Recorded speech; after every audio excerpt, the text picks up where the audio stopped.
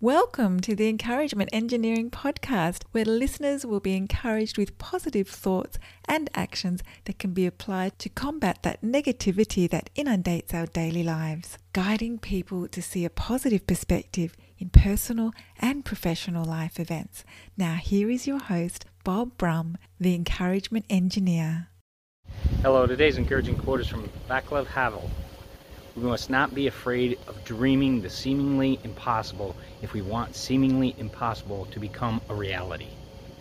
This reminds us that dreaming for a greater achievement starts the process of achievement.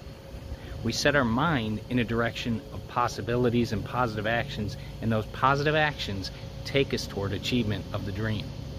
Our mindset is the start of what can be, but our action helps us accomplish the dream.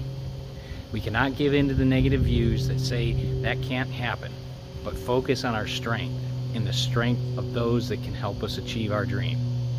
Together, our positive actions allow dreams to be achieved. So if you or a group of people you're part of would like some help to see the value of dreaming the possible, I would love to help, and I encourage you to contact us at bobbrummspeaks.com to see how we can help you. And I hope you have a great day.